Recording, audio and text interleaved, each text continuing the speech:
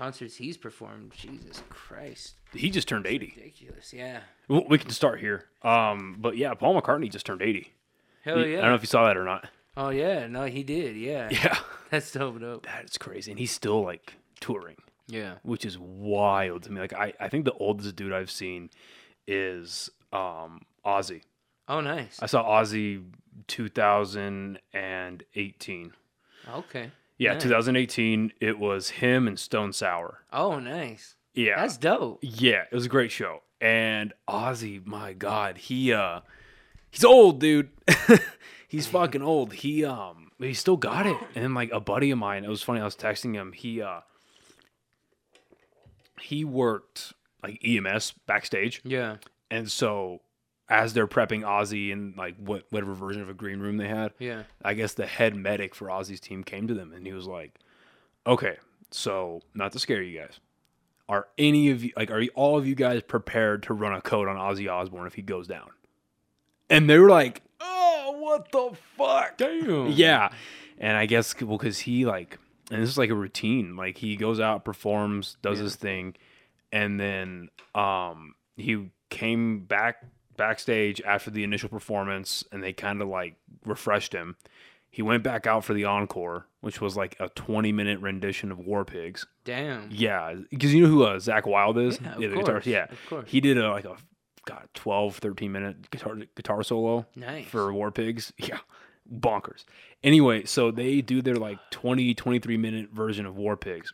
That's sick. Ozzy walks off the stage, and verbatim from what he tells of the story is Ozzy, the moment, like, they had a line, right? Yeah. And the moment he crosses the line of visibility, he just collapses, and these people catch him, and they drag him back to the green room and juice him up, get him IVs, get him all this shit, and send him on his way.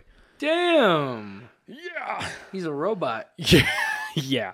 Yeah. That's fucking crazy. It's wild, man. All right, so, I mean, this is your fucking third time here. So, it's third time here. And I keep this pretty unscripted, but sometimes, I think about, like, what I want to say in the beginning, start the conversation off. Hell yeah. And, dude, like, people know your name. Thank you, bro. And your name is synonymous with hard work. You know that, right? Thank you, bro. Do you know that? Bro. Thank you so much. Because you are, like, so watch. Let me show you something real quick. I don't know if you saw this or not. Because I've found myself in a weird position where I never thought I'd be with this podcast where I'm just talking to people I didn't even know existed. Yeah. And one of them, who I've become a little more than acquaintances with, I consider him a friend of mine, Robert Gibson. Yeah. Buck D, my boy. So I'm in the gym this morning, well, I guess a few hours ago, and I see fucking on Facebook, Notorious T is one of the most talented people we have, and it ain't up for debate. You saw that, right? Oh, shit, yeah, you commented. Shout out my fucking boy, Buck D, bro. Yeah. That's my dog. Yeah, so did you guys have, like, an event last night? Bro, so, shout out my homie John Blaze. He brought me out for the DJ Quick show at the El Rey. I actually performed for... aiming that a little more towards your face. Oh, no, I got you, yeah. Yeah, perfect. Yeah, my homie brought me out on stage for the El Rey. He did a couple minutes and I did 8. And I was able to kill like 4.5 songs in 8 minutes. And holy shit. Yeah, no, it's dope because I do it like the way I do it is the first chorus, the hook, verse, hook, and then I'll go into the next song. It's like giving them a medley. Little, it's giving them a little taste, and then I'm very sadistic with my fucking concert set list because even Duke City Drip, the one song that everybody goes crazy for, I only do the chorus. Because I literally just give them like the craziest shit ever, and then I just take it away. And then immediately I say, I've got my set list down, and then immediately I say, follow. That's all you get with that one. Follow me on Instagram, all that shit. Because they're like, what? Especially if you're from New Mexico. When I just come in, I got love for the land of enchantment. Like they just go, wow. But yeah, I was at the DJ Quick show last night. One of the craziest fucking shows of my life, bro. Yeah. It was crazy. Like the way that, the first time I performed at the El Rey on April 24th, and Bug D, I think, mentioned that to you.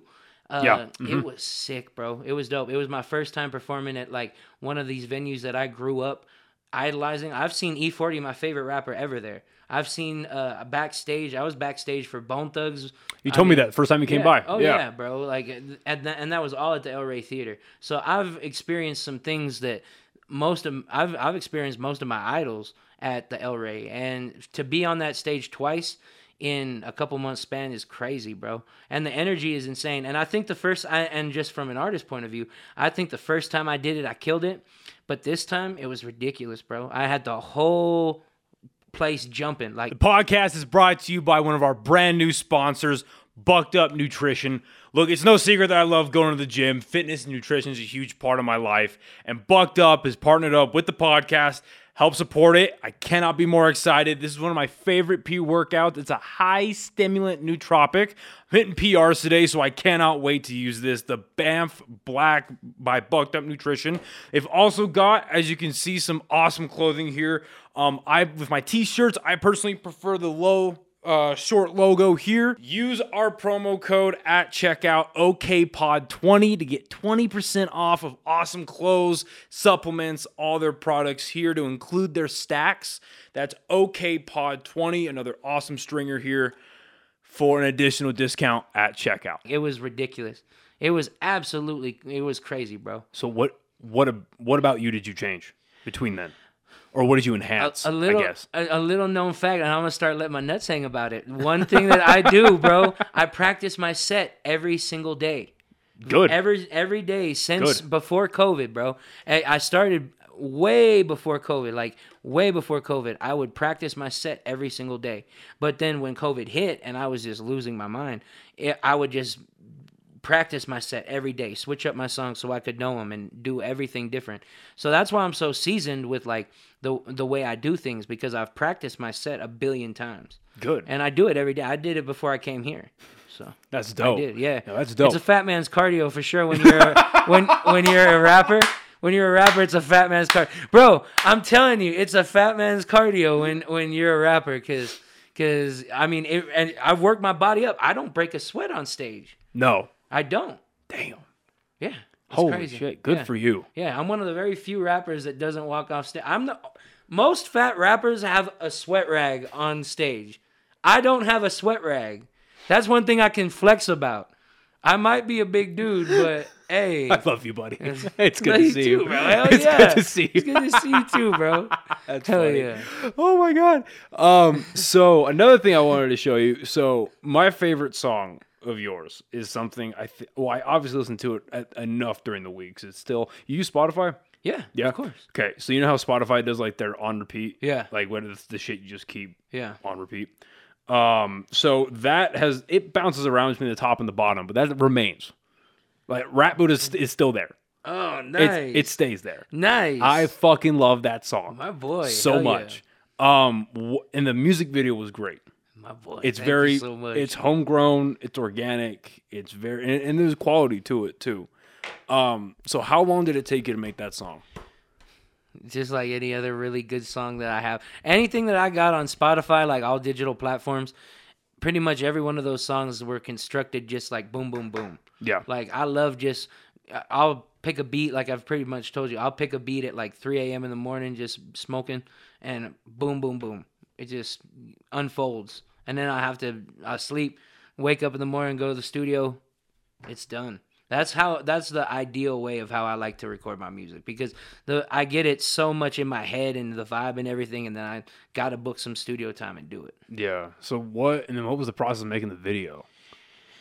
That was the cool part. Yeah, how'd you organize all that? So my boy J-Rod, shout out my boy J-Rod, The Problem, he was in town, and I was doing the Southwest 16. I'm pretty sure we talked about it with Vile and everything like that. Yeah. And we would meet every day over there at the, I think it's the Studio 519. Yeah, Studio 519 downtown. The one I told you about with all, you asked me about it, with all the cool equipment and everything. You were like... So, okay. Yeah. Yeah, because I also know about that studio because a couple buddies of mine filmed their podcast there. Oh, nice. Yeah. That's April dope. Fools. I don't know if you've heard of them. That's dope. Yeah, they filmed their shit there. And then my buddy who owns Legion Iron, him and then one of the April Fool guys, they do a podcast there too. That's dope. Yeah. Oh, that's dope. Oh, shit. Okay, yeah. So, okay, continue. Yeah. And I was kind of off track. Well, the process of the music video. Yeah. So I got over to the Southwest 16. We filmed J-Rod was waiting for me to get he thought we were going to film right away. He had to wait a whole like 2 hours for us to film and everything. We filmed the Southwest 16 and I came out and my boy Kelly was outside. Shout out Kelly Cones. He was outside selling ice cream. So that's the crazy thing is like we naturally started filming outside. I had a crazy ass designer backpack with me, so I was flexing that and like it just unfolded awesome. It was so cool. And yeah, shout out my boy Kelly Cones because we put a couple jars of some good right there and made it just it was so cool. It was really cool. And the way that my boy did the video was so cool too because we just boom boom boom. A lot of people don't work like that and I work like that. So shout out my boy J-Rod because we got a lot of shit coming for real. So and then again because you're just a fucking hardworking dude, you placed in like the initial run of the Beatles competition. Yes. The John Lennon competition, right? Yes. So what was walk me through like all of that? Like Awesome. what was that That's like? a cool question, bro. I love you. It was 3 different stages. So I won the first and I just submitted my song. I didn't think it would go anywhere. And I submitted Truman Show and the Beatles. And a couple months went by. I submitted them before New Year's Eve. And then they hit me up around March and were like, hey, you won the grand prize of the John Lennon songwriting competition. And I was like, wow, that's cool. And it was a 3-day-old email, so I was like, what? So, yeah, exactly. I was like, what? And, it was bad. And so I hit them back, and I was like, that's cool. And they sent me everything. And, well, they're in the process. I've probably got a good 89% of the grand prize stuff that I won. It was $10,000 worth of recording studio equipment. So I got pretty much all the sauce. I got to get a Mac or something because my PC's not going to cut it. And but pretty much everything else, I'm pretty much going to be able to be a Kanye West of Albuquerque, bro. Because I'm going to start making beats. They gave me a Casio keyboard. They gave me they gave me a Les Paul electric guitar and an acoustic guitar. I'm going to have to learn, bro. The music game has never seen me like this, bro. I'm going to become. I'm manifesting it on your show. I'm going to be the Kanye West of Albuquerque, bro. I am going to do some crazy shit, bro. That's awesome. Cause and what's weird, and I'll say it. I'll let my nuts hang on the show, bro. It's crazy. I was driving down Manal one day, Manal in Wyoming, and I'm a real spiritual dude. I needed that push, and I was like, what's that one artist that you just relate to? Because, like, I listen to everything, bro. Everything. I used to be a stickler about country, and now I like it. But what's really weird is, like, I really kind of, like, asked John Lennon on some spiritual business. I just was like, I need that push. I need that, like, that push. And what's weird is the universe gave me that. And it was so strange how it worked because, like, I didn't win in going back to the 3 stages. The second stage, everyone had to vote. And I know you were one of the many voters that were voting every single day. And I appreciate everyone that was voting during that. And that was the second thing. They, if I would have won those, I don't think I was ready to win the next 2. Because when I see what Bandit Future did, it was really crazy because they were posting up at events, state fairs, stuff like that, with booths saying, hey, vote for me, vote for me. It lit a fire under me, bro, because, I had people coming and stopping to me at Central, hey, I'm voting for you every day, bro. And I really thought I had it in the bag, but it just shows you what that extra amount of hustle does because I didn't get to the second round of the 3. And what was crazy was if I would have won that, then it goes on to the year, the song of the year. And whoever wins that, it's all 12 genres against each other. And whoever wins that gets $20,000. And so, the way I saw it, I won, I don't really know how the lottery works. I've been saying this analogy horribly. But it's like I won the $1 million out of the lottery. I didn't get the $69 million. I didn't get the, I'm the guy that got the $1 million. But I'm happy, Yeah. I'm really happy. And I feel like it was John Lennon giving me it because I feel like right now in my life, I would have done something crazy with that $20,000. I would have invested in it, done something good, but I must have not been ready for it. But I must be ready to learn guitar, learn the keyboard, make my own beats, and become the potential Albuquerque Kanye West. Bro. Well, that mindset is so fucking important. Oh right? yeah. Because if you just focus on the negative, because Oh yeah. if you're looking at it glass half empty, Yeah. you lost two things, but you only won one. Yeah. Oh, you know what I mean? But no, Yeah. it's like you have equipment now that you wouldn't have had if you didn't submit anyway. A Exactly. and B, yeah, you now have you have two avenues to learn now, guitar and piano. And then I guess the third in itself is making your own beats and like Straight up. perfecting that.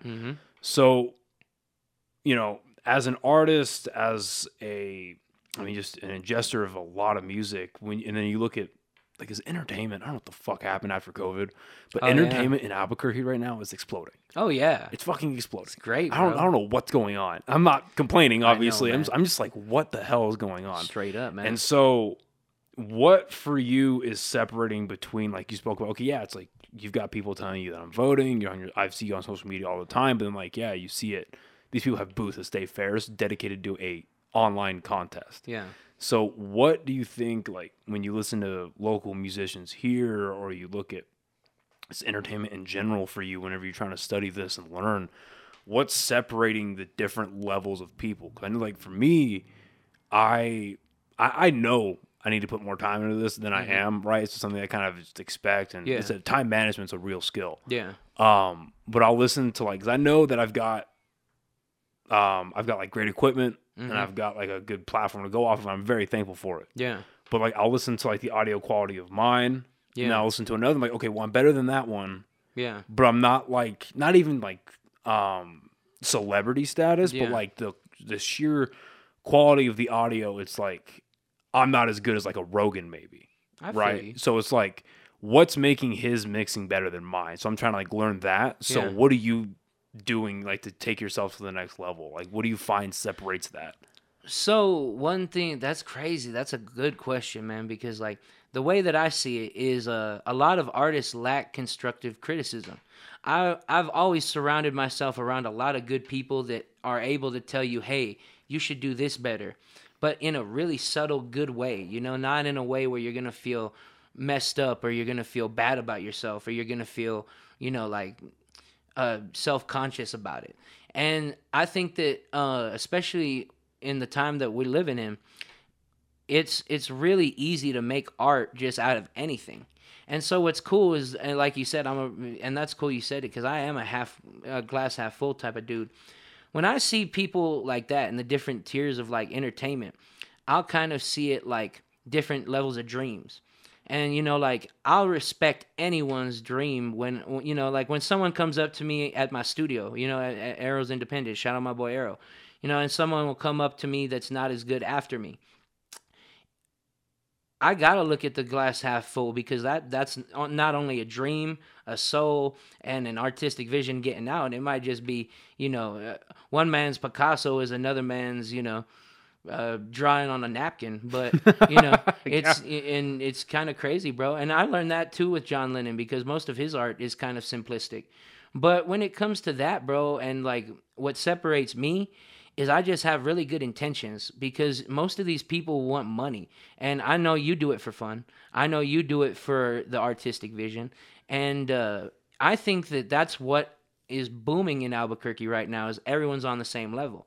Nobody's well, there is a lot of people trying to do it for the money and a lot of people getting greedy, but a lot of these people are dream getters and go getters and people that are really putting in work, because like it takes a lot of time, effort, and determination to go where you've been, bro. Like, this is crazy. This is my first time being in your new studio, and it's crazy, bro. The glow up is crazy. And so that's kind of how I see it, bro. And see, one thing too is I've been shelved so much as an artist, bro. This is probably one of the best years that I've gotten the roses that I deserve. And when it comes to like that different level of the tier of entertainment, bro, I'm telling you, like, that's how I see it. Is everyone's on that different dream level, and it gets deep, bro. It gets deep. But, what separates me from a lot of people is just my mindset, bro, like you said, because, I don't really go into this. I can be cocky at times, but, everyone's doing what I did either before when I needed help, or, I'm doing something that they wish they could. And it's kind of crazy, because it's one or the other, you know? Well, I mean, there's a difference between being cocky and being confident. Yeah. There's a huge difference. 'Cause Exactly. cocky, you're acting like a cock. Yeah. You're acting like a dick. Yeah. You're that dude that's walking around thinking you're the shit, Straight up. but you have nothing to back it. Confidence is, I know what I'm doing. Yeah. I'm very controlled in what I'm doing. Yeah. And I know that I'm here for a reason. The podcast is brought to you today by organicpricebooks.com. I love comic books. That is absolutely no secret to any of my friends, family, or listeners. And right here is just some of the comics that I have either bought or gotten sent to me by the fine folks over at Organic Price Books. As you can tell, they have a wide selection from DC, Independent, Marvel, and they have become the #1 spot for everything omnibus, oversized hardcover, or just general collected editions. No matter what you want, they've got it. Go to their website and at checkout, use our promo code, just my name, Noah, Noah, to get additional discounts on top of what they already offer, which ranges anywhere from 30 to 50% off. OrganicPriceBooks.com, use my promo code, Noah, Noah, and start reading comics today. Exactly. Right. Exactly. There could be confidence negatively for sure. Because Yeah. like I cheated my way to the top. I know what I'm here. I'm confident. No one can like knock me down. I don't know if you've been watching The Boys at all. Do you watch that show? No. Oh, I haven't. dude. Well, it's like a fucked up version of like superheroes. It's on Amazon. Check it out. It's good. Okay. But I'd say like an ugly version of confidence would be like the main, like the evil Superman. His name's Yeah. Homelander. He's Okay. just a dick. He's a fucking He's He's a dick. Yeah. But the good kind of confidence is obviously what you're exuberating, right? Yeah. What you're putting out there, and I think it's a good point that you brought up that like you need to, not that you need to, but like it's almost inherent that you know what you needed when you're I mean, we're all still coming up, we're all still working to do something, but like when you were first starting, you know what you needed. Yeah. And whether or not someone helped you out or gave you pointers, gave you tips, gave you whatever, you are now stepping into the position where you can start to help people. Yeah. Do you feel that? Oh, yeah. Because I see it. Exactly. Yes. 'Cause I see that. Exactly, bro. Oh, like I even mentioned probably on one of the last shows, bro. Like I experienced that with Victor's song, with my song about my dad. You know, when people came up to me and were like, "Yo, this song helped me," like because my dad died this way, you know, through drugs in certain situations. Like, yeah, that was the, bro. You hit the nail on the head with that one. Well, and It really is on a different level like that, and you know, especially after COVID, you know, like one thing, you know, I was being real pretentious the other day because somebody said, somebody that performed last night said, I know it's felt like 150 years because of COVID. And I was like, why'd they bring up COVID? You know, like I was kind of like, but some people, including myself, because I still have a couple COVID phobias and weird things, but you know, like the entertainment people they needed that, you know? yeah. Like they needed that. They needed to get out. In what they way? Needed it. Just get out and perform and Yeah. Mm-hmm. like do their thing. Exactly. Yeah, you know, New Mexico's been on the downturn for a long fucking time. Yeah. And I think just like any other place, like politics completely removed, but any other place, COVID just like accelerated that, right? It accelerated the downturn, unfortunately. But I think I don't think it's a coincidence, but I think there's a direct correlation between the boom in entertainment that we're seeing here and then just how fucked up our state is. Yeah. You know what I mean? I think there's a direct correlation because I think people are finally starting to realize that, yeah, I mean, if you're lucky, especially in this state, and it sucks, this is a fact, but like, if you're lucky enough in this state to get a secure 9-to-5 or a secure union job or a secure trade job, or if you decide to go in the military, that's a whole other route. But, you know, if you're lucky enough to get a secure job here that's not fucking fast food, what else are you going to do? You have to create your own path. You have to create your own, you have to make your own money. Facts. And I think, I mean, contrary to popular belief, because I know that we're in a hyper-liberal state and everyone thinks that, like, I mean, God, this last place that I worked at, I just got laid off from a job and I picked up a new job, very thankfully.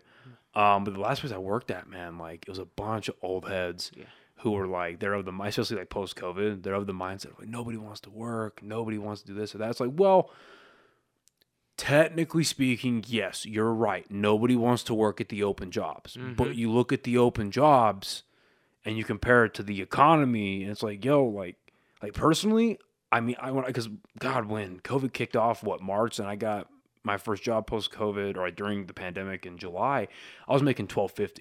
Yeah. And thankfully, I had some money stored in the bank. But I was like, yo, if I didn't literally have this $9,000 in the bank to get me through the next, I had to make that stretch a year. I'm making $12.50 working 40 hours a week. Yeah. That is, after taxes, that is $860 every 2 weeks. That is nothing. I feel you, bro. Nothing. So yeah, you're right. People don't want to work, but when you're advertising these jobs, they're like $12, $13, $14, $15 an hour. Facts. Like, Facts. and rent, I think like a 1-bedroom apartment now is like $1,000. Yeah. Are you kidding me? You know what I mean? It's crazy, bro. So I think that's a direct example of like why all this is booming up. Oh yeah. Like I said, I had the opportunity to speak with Buck on here, and me and him shoot messages back every now and again. And I've spoken to another comedian. His name's Jared, and I just see like, yeah, I don't know if you have this problem, but I don't know if it's a problem, like this occurrence where you don't know who your friends on Facebook with until you start seeing their posts, and you're like, exactly. And I don't comment very much. I don't really do all. I just kind of lurk. And I'm like, interesting. Yeah. Interesting. Okay. So I see like they're opening a brand new comedy club here. I don't know if you heard about that. Oh yeah, of course. Yeah, Dry Heat. Yeah. Yeah, I'll be there. Of course. I'll be there next Saturday night. Nice. Very much looking forward to that. Oh yeah, I'm happy for that, bro. Yeah, I think that's gonna be real neat. But what's dope is like, it's being opened by comedians. Oh yeah. You know what I mean? I think that's super, super important. Oh yeah, bro. Straight up. No, it's gonna be a sick venue, bro. I'll probably see you there, bro. Yeah, I hope it'll be good. Sick. I hope it'll be good. It's gonna be a dope show. Yeah, because I think the conversation that I had with Buck really opened my eyes. I was like, there is potential here. Oh yeah. But like, it's not there's no huge hands. It's a community that has to come together and put money into things. Oh yeah. And elevate people, and like word of mouth is your lifeline here. Do you agree with that? Oh yeah, bro. Yeah. Exactly. Well, that's what's crazy about the guy that I record with, Arrow at Arrow's Independent Studios. He's never spent $1, and you can ask him about this. And I don't know if I should be dropping this, but screw it. It's good promo shit. But he's never spent $1 on promotion, bro. It's all been word of mouth, and he's probably the most booked recording studio in Albuquerque, New Mexico, bro. I tried to go Buddha mode the other day, had a song in my head, wrote it, got it to a nice beat, hit him up. He was booked for the next 4 days. That I used to be able to get a session with him the next hour. Wow, good for him. And, oh yeah, that's my boy. And especially recording down in Old Town, where I grew up, where my family's stapled at, I was like, what? It's so cool. Especially just, oh yeah, man. That's my boy. That's legit. Oh yeah. Wow, that's good for him. Oh, Holy yeah. shit. So yeah, I think it's interesting that all this is booming now. Oh yeah. And then another thing that I wanted to pick your brain about, because again, I don't know who I'm friends with on Facebook until I see him posting. Yeah. And I see like 3 different people posting about this. That we're getting, or there's going to be a New Mexico Hip Hop Awards. Oh yeah. What do you think? What is this, and what do you think about it? So it's been going around. Shout out my boys over at Black Diamond. I know they are the ones running it, and it's gonna be crazy, bro. I hope they see the potential in a lot of different artists, because there's not only old heads that have been doing it, like I mentioned with Vile and the first one too. They're like Bamboozle, Boy Dirt, all these people that paved the way for Albuquerque hip hop to people that like me that are doing it now. Yeah. And my homie Beans Valentino and Bootke Records and a lot of people like that. And those are big names that I just dropped that I haven't dropped on the last 2 podcasts, because Beans Valentino, Bootke Records, I'd say Eloquent James, Gov. I'm friends with a couple of those you just named, actually. Oh, funny thing. Yeah, Alex Cloud, Maya Anthony. Oh, See, that's okay. what I'm saying. I've been trying to link up with Alex Cloud. He's interesting. Yeah. I want to pick his brain. Yeah. He hit me up about a year ago, and I know he's been bouncing around the country. Yeah. He's interesting. I've checked him out a little bit, and I want to sit down with him at some point. Hell and yeah. have a conversation. He's an interesting dude. Hell yeah, bro. Yeah, he's cool. What do you think? Because like, I mean, like it or not, there's a stigma with underground rap, unlicensed rap, where it's like, if you're not these big names like Eminem or Jay-Z or you know, and even like the bigger names now, they get a lot of shit. Yeah. Where like they're ghetto, they're violent, they're this, that, and the other.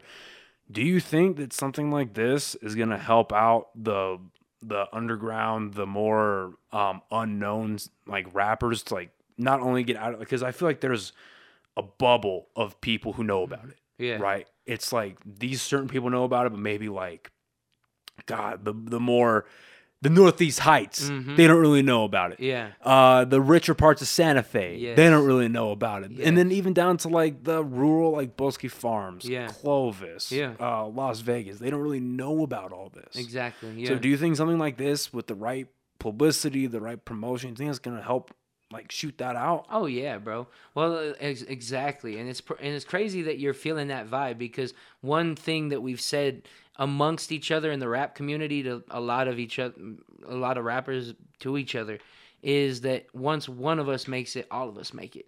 And it's really crazy because a good example is boxing with Johnny Tapia. You know, everybody wants to be Johnny Tapia. There's Johnny Tapia. There's Danny Romero. You should beat my ass for getting his name wrong. Danny Romero. There is so many prestigious boxers that have come out of Albuquerque. Yeah. You can be Johnny Tapia. You can be Danny Romero. You can be Holly Holm. You know, like, you don't always have to be Johnny Tapia. And you got all these dope people, you know? And I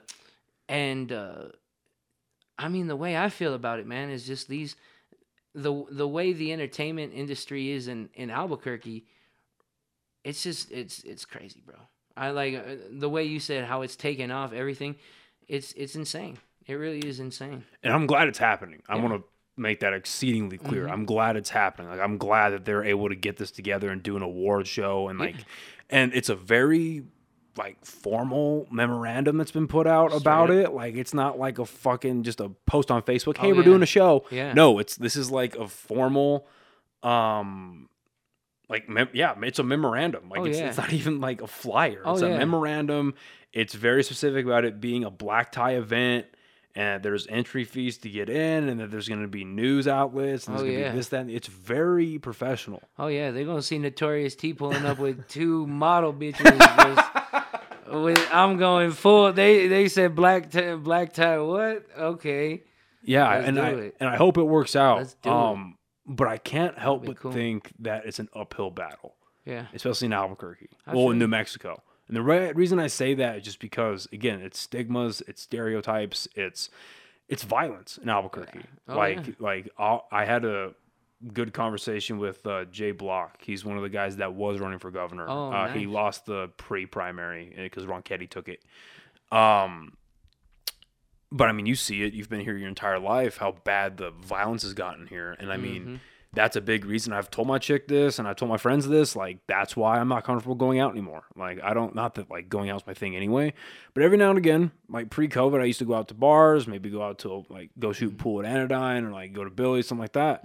Now, I mean, I've been in instances myself where there's a shootout. I'm not gonna put myself in that situation. One like rap duo that I listen to pretty often, the Suicide Boys. I listen to them. Yeah. They're coming in like October, September, some shit. Yeah. They're going to Slutta. And I was talking to my chick about it, and I was like, because she likes them. Like, do you want to go? And we were kind of discussing it, and I was like, here's why I don't want to go. I'm afraid that there are going to be some fucking idiots there that listen to that music, and they're going to fucking start something. People are going to be drinking. I feel you. I mean, you've been to Slutta. That security is shit. I feel you. Come on now. That's how easy is it to get a gun in the Slutta?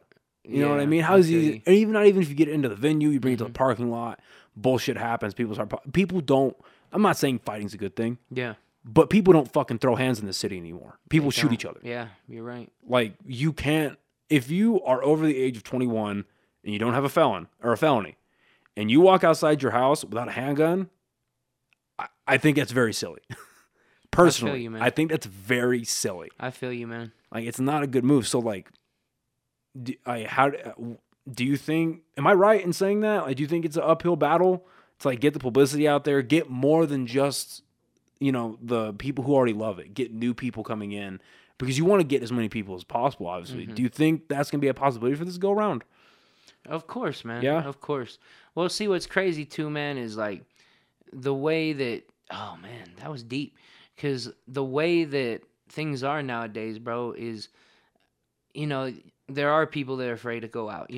There are people that especially with everything that's been going down gun wise and everything. I'm kind of like I'm torn between that subject, but I do know one thing is that when it comes to you know getting it out there, like you said, I feel like it's gonna get out there one way or another, and that's the cool thing about hip hop. I can't speak for any other genre, but hip hop has evolved into a state where it's not always the gangster shit. Yeah. It can be some J. Cole, Kendrick Lamar, something very artistic and bigger than hip hop. And especially mathematically how lyrics have gotten in hip hop, it's insane. But I would say that, you know, growing up in Albuquerque, like how you said, both of us, it is a problem, and I would say, see, a good way of putting what I'm trying to say is I was afraid to say Albuquerque in my raps for so long, man, because of the weird way Albuquerque rappers portrayed Albuquerque. I agree with And that. and I was really really afraid to, and I never went. And people used to always tell me, "Are you from Los Angeles?" And like it was really weird. Like, "Are you from L.A.?" Because I've got that universal sound. But I used to tell them, "No, I'm born and raised here," and they would freak out. And then really started talking to my homie Kevin, and I told him, I was like, "Yo, like I want to put on for the city." And then, but I don't want to be a local rapper. I don't want to look like this. I don't want to portray that. I don't want to do that. And then he advised me, he's like, "You just got to do it better, bro. You have to do it on a level to where it is appealing. You have to do it." So that's where I came up with the Duke City drip. I came up with the different, different gimmicks that I do. I don't really have gimmicks, but they're, you might see some spiritual stuff on my story. You might see some laughing stuff. Yeah, I'm a bundle of things. But that's what Albuquerque is, and I might get emotional on my stories, and I might get mad on my stories, but I think that the art's gonna get out there one way or another, bro, and people are gonna either relate to it or they're gonna have a hard time relating to it, and that's one thing I've learned is that people that have different opinions usually can't relate to the situation, so that's why they have a hard time, Well, and it's kind of crazy. Well, now how hard of a point do you think that is to get across to a lot of people, whether you're creating stuff or not? But specifically for people, whether you're a musician, Yeah, you're an athlete, you're a fighter, whatever it is. yeah, Um, that is really good advice, especially like in our culture. Not a lot of people want to hear anymore. It's you have to do it better. yeah, Like a good way that I've heard it put is nobody cares. Work harder. yeah. Nobody Yeah. cares. Mm-hmm. Like what your problems are, what your worries are, what you're dealing with in Exactly. your personal. We all got shit we're dealing with. Yeah, Everybody, Mhm. especially today. yeah. Everybody Straight up. south of $150,000 a year Facts. has shit they're dealing with, Facts. and nobody cares. So how hard do you think that is amongst your peers? Is it for do you feel like that's a separator between people who are gonna do great and people who might end up washing out? Is like they just don't want to put in the time, put in the work, or even just they don't really have it to be able to elevate to that next level? You think that's a real thing? You evoke deep Buddha on that one. So, like, some people got deep rooted trauma from this, bro, like from growing up in Albuquerque. And it's crazy because you might do things subconsciously that sabotage your own growth and your own success. And I feel like a lot of people do that to themselves in the music industry here in Albuquerque. And, like there's people that, I'm not going to say that, but, some people might be into drugs. Some people might gangbang. Some people might, and this is just from the hip hop community, but they might get caught up into that way too much. Way Yeah. too much. And then, a good example are modern day rappers that end up with gunshot wounds or die by gunshots and everything. They get caught up in that life. And what's crazy is, like I said before, I've usually surrounded myself around a lot of good individuals in my life. And they've always pushed me to do better and pushed me to do stuff exceed my physical capabilities.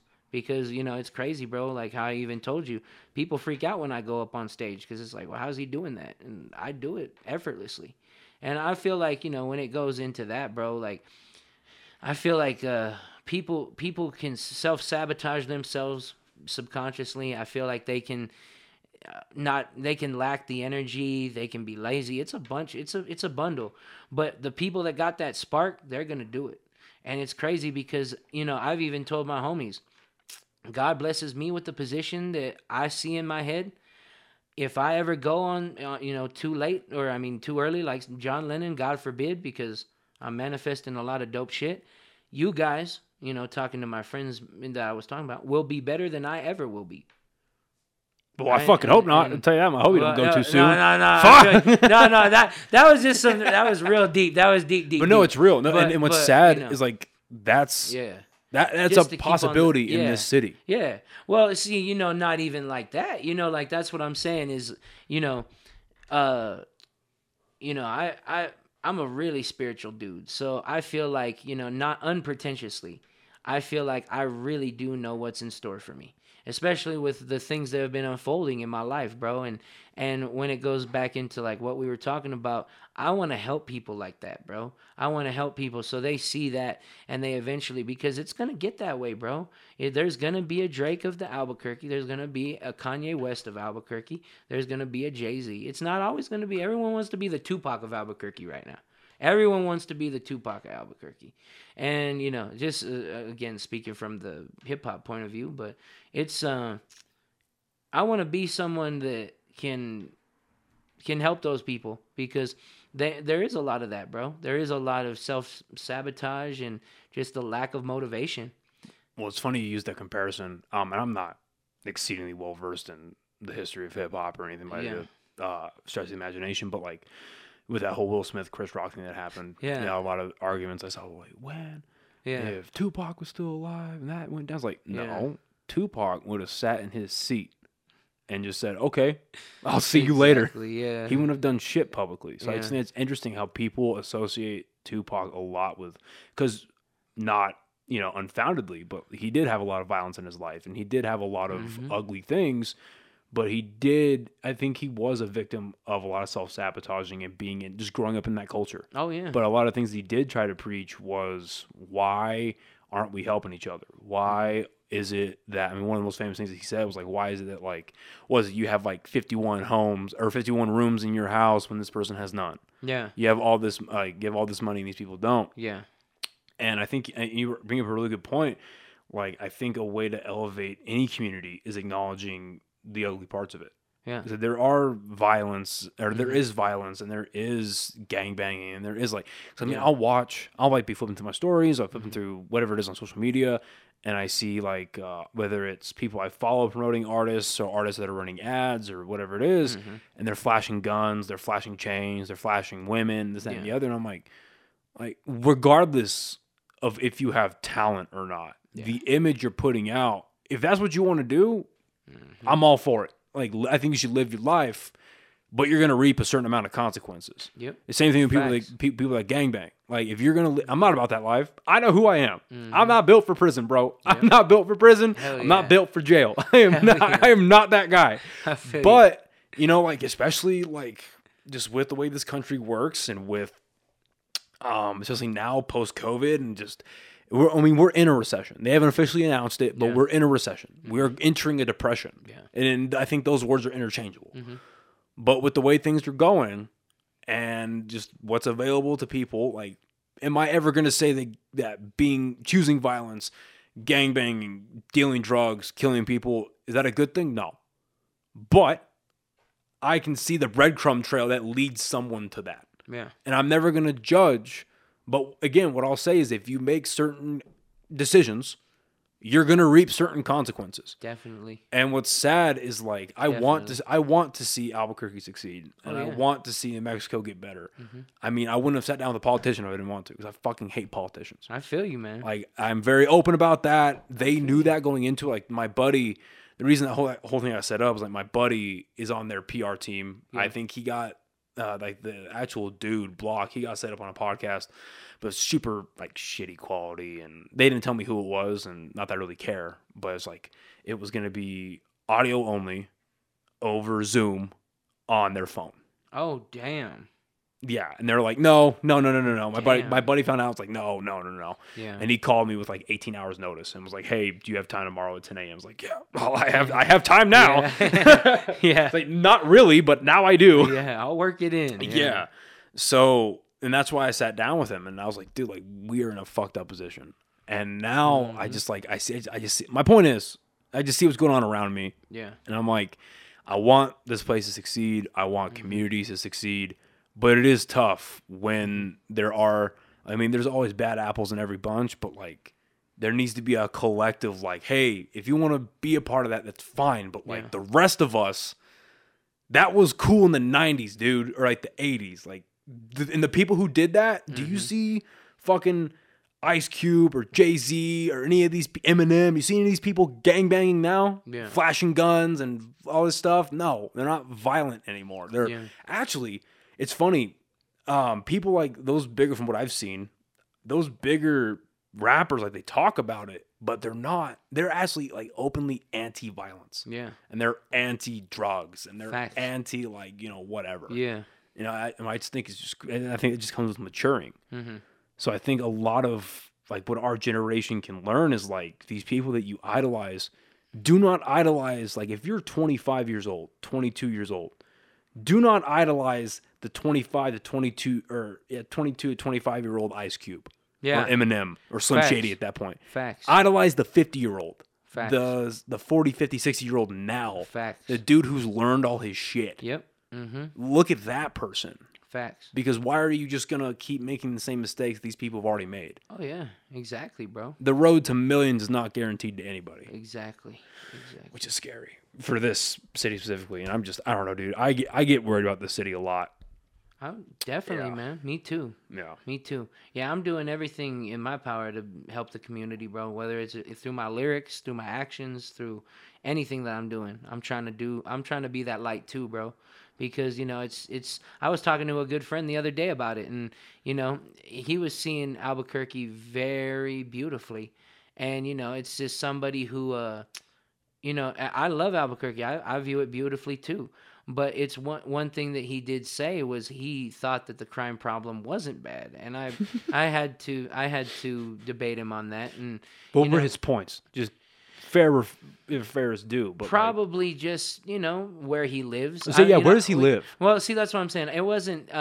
It was a quick conversation between he was a good friend of mine, but I would say upper class type individual. Definitely got a good income. And I would say that, some of that is definitely shielded off from a lot of people. Yeah.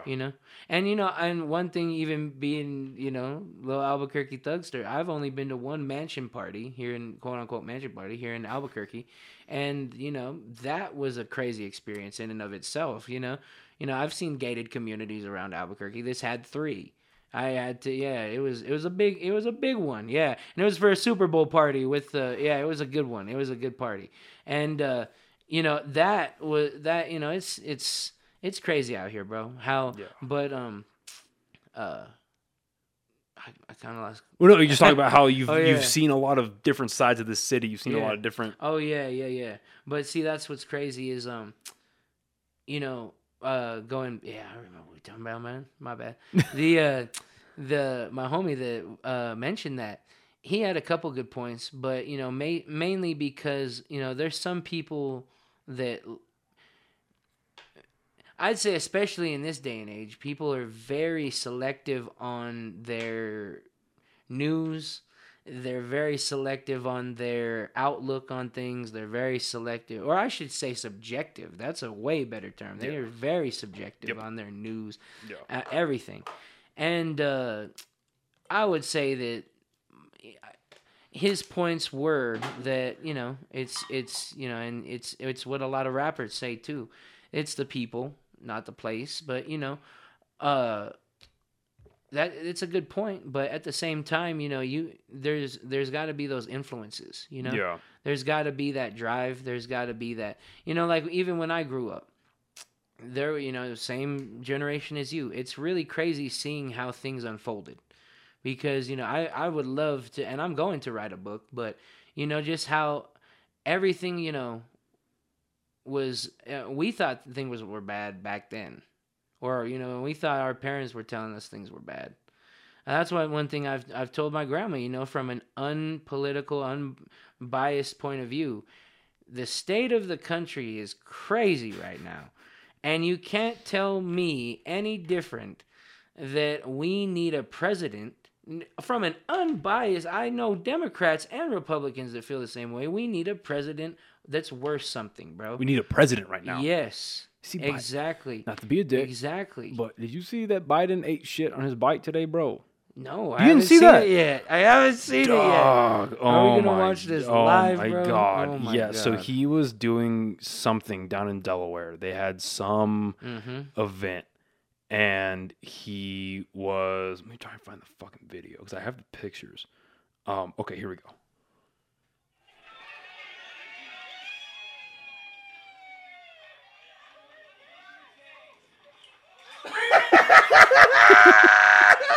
Oh my God! No! He paused in time for a second, bro. And I feel so bad. Oh my God! A part of me feels so bad, but then also, I'm over here like he can ride a bike. Yeah. So not only that, who's letting him ride a bike? So first of all, second of all, somebody got this picture of him. Oh my God! And they got that picture of him. Oh my God! And then this is why Joe Rogan's the GOAT. Right there. That is why Joe Rogan is the GOAT. That's fucking awesome.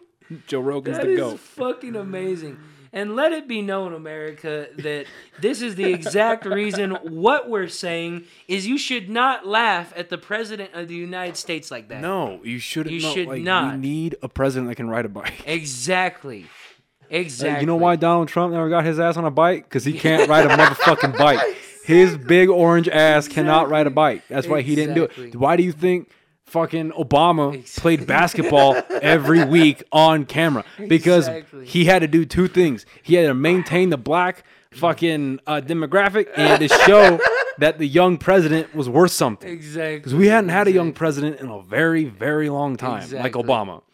So, oh my God, dude, it's just, but back to your point, in all seriousness, we do need a president that is living and breathing and viable and not on like, 'cause it's funny when you watch any like press conferences he's giving now, or you watch him like publicly speak during on the campaign trail. It's a mess. Oh yeah. He's tripping over his own words. Oh yeah. But then you watch his debates with Trump, and he's sharp as a tack. Yeah. So it's like, you're gonna tell me they're not giving him uppers and they're not giving him vitamins and copious amounts of amphetamines? Oh yeah. Are you kidding me? Emperor Palpatine mode, bro. Just hooked up all fucking. Well, because like, look, I hate comparing anybody to Hitler, but like, I don't know how much history you know about like what Hitler did to himself during World War II. Yeah, exactly. So the amphetamines, the vitamins, all that stuff. You're telling me they don't have this dude on a steady vitamin drip? Yeah. I mean, we watched Trump get COVID and beat it in 3 days when his diet is exactly hookers and McDonald's. Are you kidding me, bro? Are you kidding me? Holy shit. So that was a good one. Like, come on. No, I feel you, man. I feel you. No, politically speaking, like even that was a good one. That was a bar. Thank you. Well, politically speaking, even if you bring it down to like the state level, and you bring it like when we were growing up, we were kids under like Bill Richardson. Yeah. People didn't like him. People knew he was corrupt. Yeah. But if you compare, and this is like an opinion that I had, and I've ran it by some older folks that were around that were like adults during that time. If you look at the attitude towards the governor then, and you look at the attitude towards the governor now, completely don't different. Don't get me wrong. Like, there's people who like Grisham, and there's people in that corner, and we know they all live in Tanawan. But I mean, for real, right? They all live in Tanawan. They live in the upper parts of Santa Fe. Exactly. But the average, like, let's say like independent New Mexican, all the way to the Republicans, there is a palpable hate for Grisham. Yeah. That didn't even reach Richardson. Yeah. And it's ridiculous. Yeah. It's absolutely insane. And now that we've got, because in November, it's going to be Ronchetti versus Grisham. Yeah. Dude. Shit show. I don't think the weather, I'm trying right now. I'm going to reach out on Monday because I've got contact info to see if I can get him on the podcast.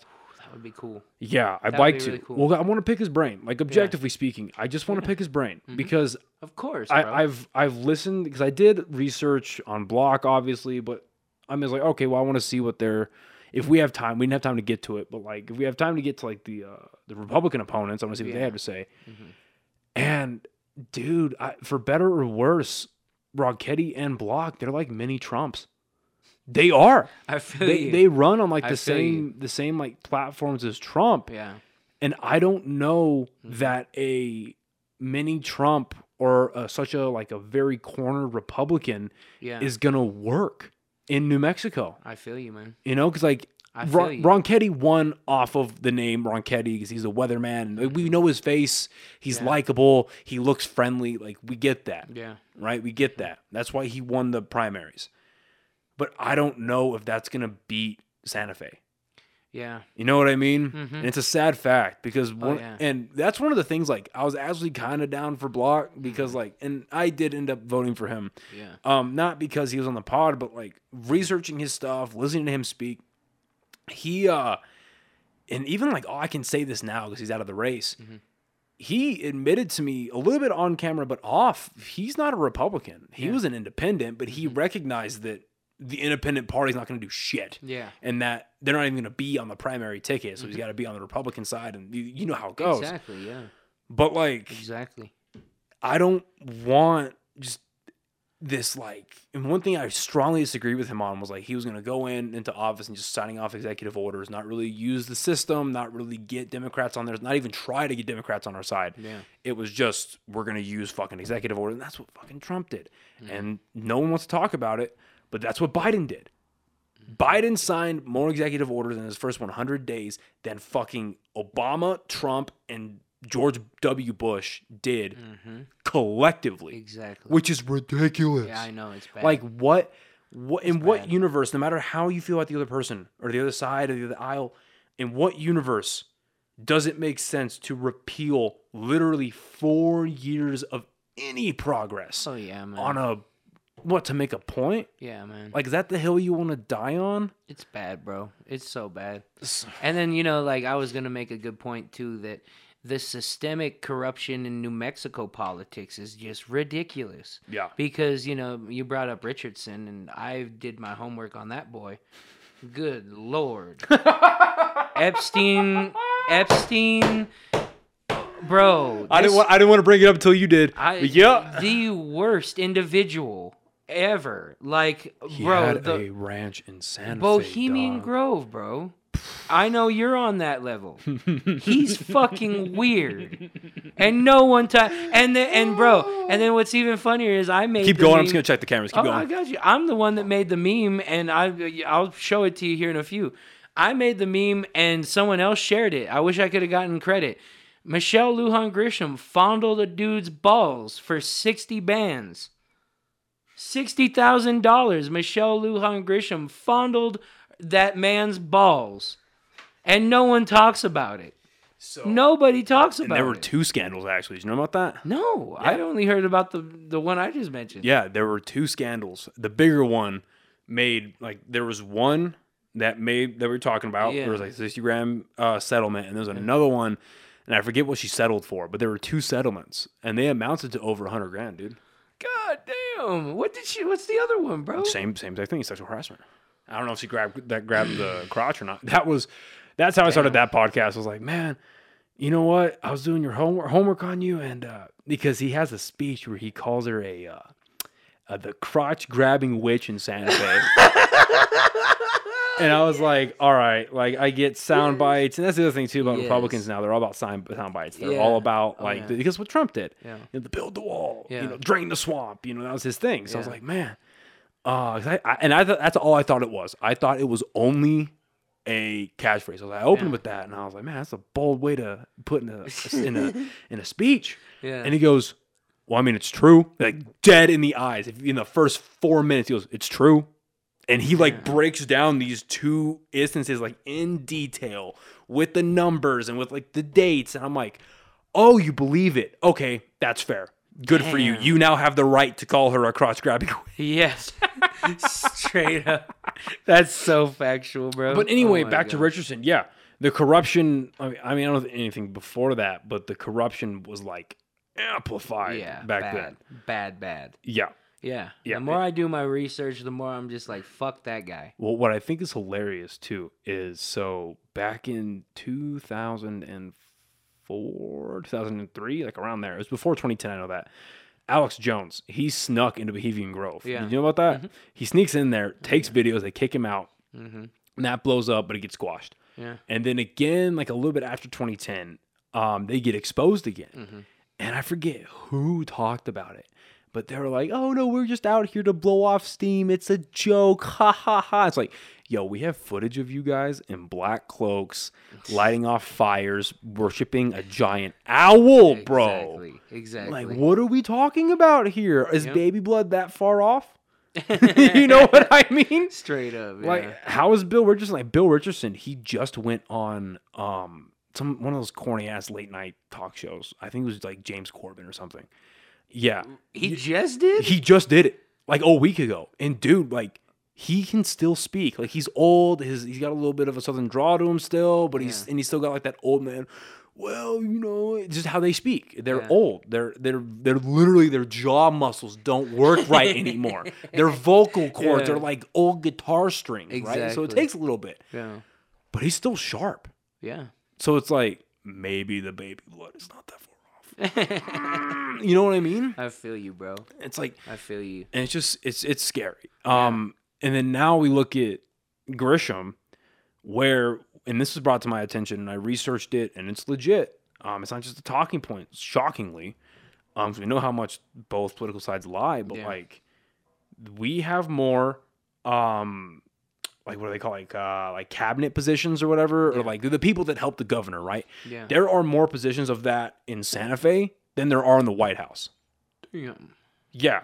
It's just Grisham hiring her friends, giving them these 80 to, I think the top person made like 120 grand, 100 grand or something like that. Just giving them these top paying jobs. And she's like, hey, you're set for 4 years. You better save your money. Like, I think, like her or not, I think Susana Martinez left them with like 1.2 mil in the bank, and they blew through it 18 months. Damn. Of like excess money. Like, they already had like their $1 million budgets here, 10 millions here, 15 million here, a couple $100,000 here. Like, they already had money. Yeah. It was like, you have an oh shit fund. No, it was less than 8. It's like 6 months actually. 6 to 8 months. Whoa. Yeah, it's like you have an oh shit fund of like 1.2 mil. And you blow through that inside a year. Yeah. So, like, where'd all that go? That goes into the rat race, bro, because when it comes into, I mean, that goes into what we were just talking about. If they put more money into education, if they put more money into different shit, and they say they do, but, you know just as well as me that there is some weird shit going on. And it's really crazy, bro, because, America in general, but Albuquerque, bro, like, it's we need that extra. Like, I know where you're going with this, and I agree. Like, I'm not a Republican. I'm certainly not a fucking Democrat. I think there's a strict difference between a liberal and a leftist. Yeah. Now, anyway, right? Oh, like, a leftist are like the crazy, like, Antifa, give 5-year-olds hormone blockers. There's 59,000 genders and like all that. Like, the extreme shit, I think, is the leftist. But I'm not a conservative. I'm not a liberal. And I don't believe in big government, because we are now a product of big government. I don't think anybody can argue that. This whole country is now a product of almost 2 years. Yeah, of 2 years of big government. Yeah. Right? But New Mexico is in a state where we need money. We need big government to come in, pull us out of a hole, and then hopefully we don't fuck it up again. Exactly. Hopefully. Exactly. But it seems to me, and, it could be considered conspiratorial or whatever, but it just seems to me that they want to absolutely crash the dollar, right? Put down this entire country, and then start, like, put the poor states like us, put us literally into a welfare state where we need money from the government. Exactly. And because, look, like, not everybody is fortunate enough to have a government job or to have a good union job or a good trades job. It's just a fact, whether it's because of their own choices or not. Yeah. So Facts. whenever we get to a point where automation completely takes over and, all these people are out of work, truck drivers are out of work, fast food workers are done, what are they going to do? Right? They're going to need money, and the government's going to sweep in and do it, and then now you're dependent completely on the government. And it's sad. It's really fucking... Like, did you see that the Federal Reserve, they said two big things this past week. They raised the interest rates. You see that? Damn. So they hiked up the interest rates 3/4 of a point, which is the biggest hike since 1995. Yeah. And now they're like, well, we're going to look into Bitcoin and cryptocurrency. And they even, like, it's like they're not hiding it anymore. They literally said to find, so they're going to look into that, into cryptocurrencies. I'm like, this is like a bullet points of it. Yeah. They're looking at cryptocurrencies, but they literally said so we can make a centralized banking system. Yep. It's like, fuck, man, they're not even hiding it from us anymore. Straight up, man. Straight up. No, it's gonna get wild out here, bro. It's really gonna get wild out here. And it's crazier too is like, the more places you go, they don't accept cash. The more places you go, they don't give you change. And it really is just it's something bigger than what people think it is, bro. It really is. It's not just, oh, we don't accept cards, People really just don't understand that because they are not, I guess, educated in that sense. But, bro, it's scary out here right now economically, bro. It's really on some crazy shit. Well, there's a video of Post Malone from like 5-6 years ago. Yeah. And he's smoking a cigar. He's got his guns around him. He's a huge two-way advocate, which I think is hilarious, right? That's awesome. I think it's hilarious. And he's smoking a cigar, maybe a cigarette, I don't know. And he's chilling. He's got a couple like handguns. And he's got his AR-15s. Yeah. And it's all like none of them are loaded. None of them are wet. He's very like conscientious about it, right? Yeah. But he's sitting there and he's talking about like how the governments are gonna collapse in and like basically take over the countries. Mm-hmm. And he goes, he's smoking a cigar. He goes, wait till they come for your fucking cards. When they shut off your credit cards and they shut off your debit cards, you can't get to your money. I think I remember that. Yeah. Oh, you're fucked, man. You're fucked. Man. And I think about that sometimes, and I'm like I remember during COVID, I was like, I think I need to go to the bank and pull all my money out of the bank. Yeah. I'm kind of fucked. I mean, I didn't, but I was like, fuck, man. Like, I mean, we shit ourselves over toilet paper, bro. I know what you're talking about, bro. I know what you're talking about.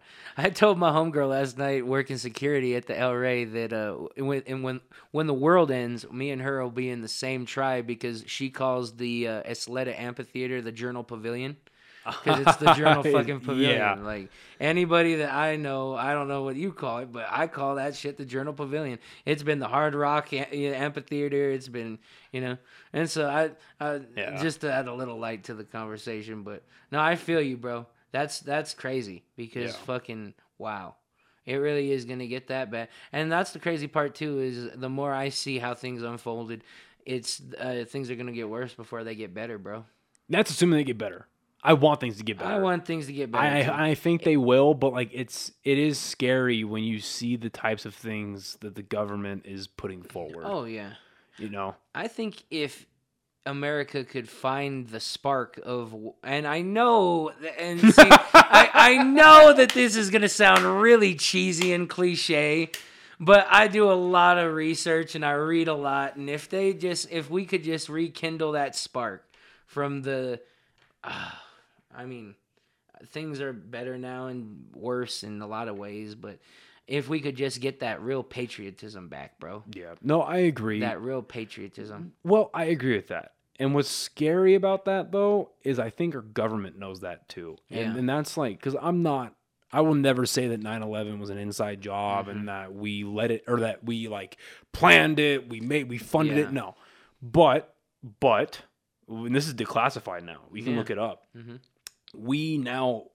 You're able to read the documents where, like, we knew it was going to happen. Exactly. And we also knew that it wasn't, like the forefront of it wasn't Osama bin Laden and it wasn't Al Qaeda. It was Saudi Arabians. Mm-hmm. The Saudi Arabians, like they orchestrated it, they funded it, but they just had Al Qaeda do it, right? And then so it's not a stretch for me anyway. Mm-hmm. It's not a stretch to believe that they allowed it to happen, and then they were like, or like they knew it's going to happen, and they were like, okay, well, we're going to let this happen, and we'll rally the people together. We can go into the Middle East. We can stay there as long as we fucking can, and we're just going to, that war machine is just going to churn and churn and churn, and we're going to make so much money. And because they wanted World War II. Like the financial benefits of World War II. They wanted that, but unfortunately they didn't get that, obviously. I mean, the corporations did, but the country certainly didn't. But no, I think the biggest help this country could get, quite frankly, because we have the internet, right? And there are a million different ways to get your news. Fox, CNN, MSNBC, ABC, those news stations need to be fucking gutted. They need to be taken. I co-sign that. I co-sign that. Because it's like they are so good. Like the Uvalde, Texas shooting that just happened, right? Regardless of what your stance is on gun control, I have yet to see one good bit of news other than this is what happened, here's the location, here's who did it, here's who died. Other than that, I've yet to see one good piece of reporting on that from the major news outlets. It's all stoking the fire and throwing kerosene on the flames of hate each other, keep getting divided, keep yelling at each other, but don't actually get anything done. I feel you, man. I feel you. Yeah, it's scary. No, it really is, bro. It's I feel you on that way too hard because one thing I'll show it to her. I mean, when she watches it, my grandma, and I love her to death, and I tell her every single day that she's been conditioned by media because she's at a point, my grandma's got a really cool mind on her, bro, and my grandpa. They're very open-minded for 80-year-olds, and they're just so cool. But one thing is they are they'd even consider themselves now, they're staunch Democrat. And it's just kind of crazy because, I tell her all the time that she's and she's starting to believe me, bro. Because I don't know if I mentioned this on the last two, but bro, I'm telling you, when you see George Floyd, and I know this might even contradict some things that I said, not contradict, but what me and Vile talked about. When you show America a black man getting his throat kneeled on for a year straight, it's going to fuck people up. Yeah. I'm a rapper, and I don't watch and I listen to shit about guns and crazy shit, robbing and crazy shit in rap music. And that's my vice, I guess, when it comes to stuff like that, but the media does fucked up shit to people. A year of watching a man, regardless of skin color, getting his neck kneeled on. Yep. That's going to fuck people up, especially older people and people that are very easy to condition. Very easy to condition. And I don't know, I might have said that the last, but bro, I'm telling you, it's the media. I can co-sign that 100%, especially MSNBC. I mean, and that's unbiased. Like, bro, the fact that these... it's horrible, bro. It's absolutely horrible. Yeah, no, it's bad, bro. No, I get it, and that's actually, I'm sure I said it when the last time you came through, but like that's the analogy that I use. Yeah. Is like George Floyd is one guy. Yeah. He can only die one time. Yeah, he can only be murdered one time. However, that video gets shared all over Facebook, Instagram, Twitter, YouTube, whatever. And then it's getting replayed on all of these different news outlets, and it's getting airtime at all hours, especially during COVID when everyone's glued to the TV trying to figure out what's going on, figuring out when things are going to open back up, when can I go do this, when is this going to happen, do we have a vaccine yet, all that. George Floyd only died once, but that video gets played millions of times as far as this country is concerned and the world, because we saw world protests about it. Yeah. George Floyd died 10 million times. Yeah. And like you said, that fucks with people. That gets ingrained in their head. It gets very it just gets like worked into their brain where it's like that's how things are. I just had a cop on last week cuz I just picked his brain for a bit. It's like, "Yo, what the fuck is going on?" And he's like, "Yeah, like policing has given itself a pretty bad name, but it's not all bad." Like, not all cops are assholes, which I agree with.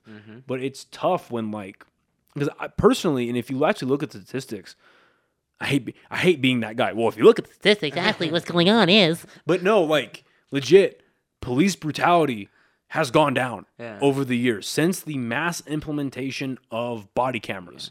Yeah. Police brutality has gone down. Police kill more white people than they kill black people. But we have a bigger access now to these body camera footages. We have more access to what's going on around us where it's like, there's not more of it. We see it more. And I think to a point, people need to recognize what's going on, but then it doesn't exactly help the case when you hear about, this police officer murdered somebody, black or white doesn't matter, but killed somebody, but don't worry about it. The police department's investigating it. It's like, dog, I'm sure you are. Like, what the fuck are we talking about here? Yeah. And then, like, a real scary thing about Uvalde, this is just strange. I need to look more into it. But I saw these posts today. Okay. New update, right? Texas law enforcement officials at a press conference say that they believe all the children that were shot and killed in Uvalde, Texas, were shot by Salvador Ramos, the dude, and not anyone else, i.e. law enforcement. It's weird, right? You want to read it for yourself? It's like, that's a weird way to phrase that. It's like, why would you openly say that? And what other mass shooting? Like, let's look at school shootings, right? In what other school shooting has any police department been like, yeah, they were only killed by the killer, nobody else? So who else would have done it? Wow. And then what's really scary is there's like people from in the department have leaked it, where there were kids in the school who had like little pocket cell phones, right? Yeah. And oh my fucking kidding, they probably had iPhones. Well, they had their cell phones, and they were calling 911. So they were getting the calls in, and finally, when those cops managed to get into the fucking school, I'm sure you heard it took them 70 minutes to go in there. It's horrible, bro. A bunch of, I don't care what your commander's saying or what I know all about a chain of command, but that's what makes supposed to make our law enforcement and our military better than that of maybe China. If your lieutenant says, hey man, you're going to go rush that hill, but you know as a sergeant that the enemy has got the coordinates of that hill and they can airstrike it at will, you have the ability to go to the lieutenant and say, hey, you're a fucking moron. We're not going to do that. Yeah. And that lieutenant's not going to shoot you on sight. In China, you talk back to your superiors, you get shot, you get replaced, and they go do and die. Yeah. It's a bottom up here, not a top bottom. So I think it's fucking disgusting. Yeah.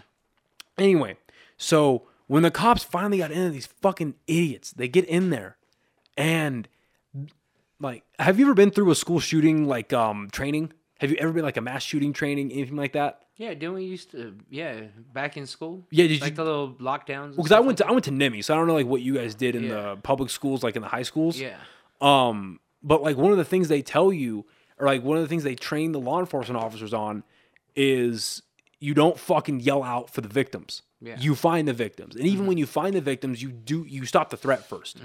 You don't render first aid. You don't drag people out. They're taught to step over bodies. Yeah. Like if there's a kid that's shot, you step over that body, you take out the shooter, and then you start rendering first aid. Because what if you're rendering first aid and you get shot? What's the point, right? It's a tactics thing. So again, going back to training and these idiots. Apparently, they're going down the hallways trying to find the shooter, and they're yelling out. They're like, where are you? Like for the kids.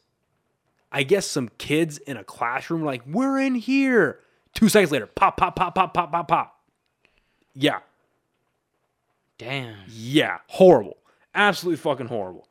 And then secondly, Uvalde and Uvalde police have hired a private law firm to fight against being required to release body camera footage and other recordings related to the shooting. Yeah. Files could be, quote, highly embarrassing and involve emotional and mental distress. It's never a good thing when they don't want body camera footage released. Never. God damn, bro. People are insane. So it's tough, man. Like, Yeah. And that's why I had to sit down with that cop because he's a buddy of mine, but I had to like just be objective and be like, what the fuck from someone who's in it.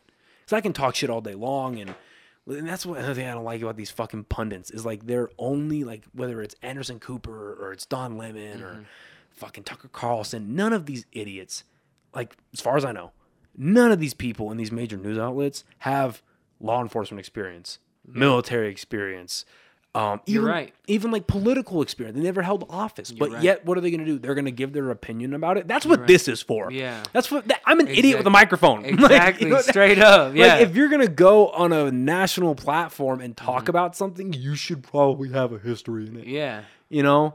And it just... You should know your shit. It makes no sense to me. So that's why I wanted to sit down with them and talk about it. Oh, yeah, bro. But it's just like, fuck, what's going on? Yeah. You know? Like, straight up. I don't know. It's a disgusting topic, dude. No, I feel you, bro. It's R.I.P. to everybody in Uvalde, too, bro. That's some crazy shit. And what's even crazier about that is that,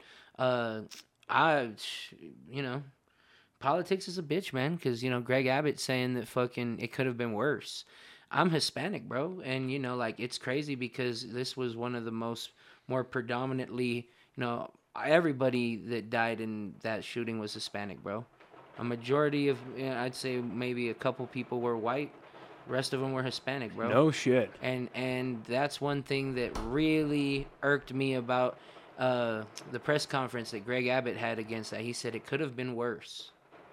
And I can't, there's just a line that you can't cross with me, bro, and that was one of them. And it just was like, a lot of people, I even saw a TikTok of somebody wondering the psychological, oh, things it's raining. Yeah. I was like, someone knocking on the door? Okay, it's raining. Repeatedly. No, you're good. But, I lost my No, so Greg Abbott was talking about it could always be worse. Yeah. So, I watched a TikTok about it, and they were, talking about what he could have meant behind it or what he did and everything. And, the way I see it is he said it. It could have been worse. There's so many types. I think that's a great example of where we are in America is like, how did he say it? This and that. Because at the end of the day, a lot of people died, and most of them were kids. And that shit is horrible.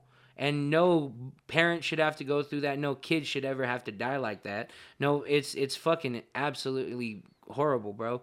And for him to say that really just, if I could make a change, like I said, through my lyrics, music, anything to help the next, any type of politician, whether it be Democrat or Republican, have a different mindset than that for the future generations, I would love that. Well, because it could have been worse. Like, that's one of the worst things I probably heard about the Uvalde shooting is it could have been worse. Yeah, that's horrible. From their own governor, bro. Well, here's my thing, right? I'm a very big advocate for humans make mistakes. Yeah. People slip up. People make mistakes, and people say things they don't mean. Yeah. That's fair.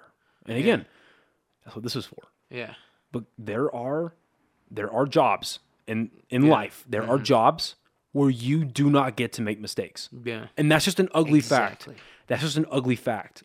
And without incriminating myself, I have one of those jobs. If I have to do my job, I don't get to make mistakes. Just like a police officer. Granted, they make a lot of mistakes like anybody else. Mm-hmm. But in theory, through training, I have a lot of friends who are cops, a lot of people who are like sergeants and lieutenants, and they train. Like, their job is to train and help produce good police officers and be one themselves. They, from the proverbial horse's mouth, they recognize they don't get to make mistakes. Like, I mean, when I hear a fucked up story about a doctor, my chick's family was telling me this. They know somebody that went to a doc here a surgeon here in New Mexico, right? Yeah. They had something with their spleen or their small intestine, something. Well, they got cut open, right? That's the whole point. They had to get cut open, and they had to like have surgery done, and all that stuff, right? Damn. They had to actually get invasive. Well, the fucking doctor left a scalpel inside the person. Inside their gut. Oh my God. Left a scalpel inside their gut. Oh my God. So again, like, people make mistakes, but there are instances in life where you are not allowed to make mistakes. Whoa. So I look at what Greg Abbott said.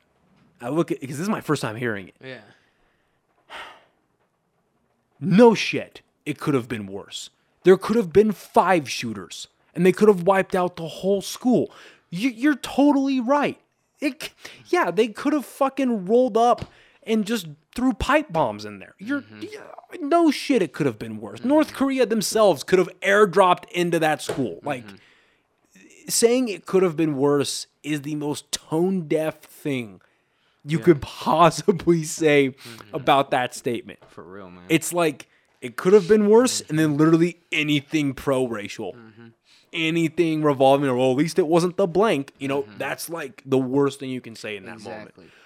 Wow, that's bad. Yeah.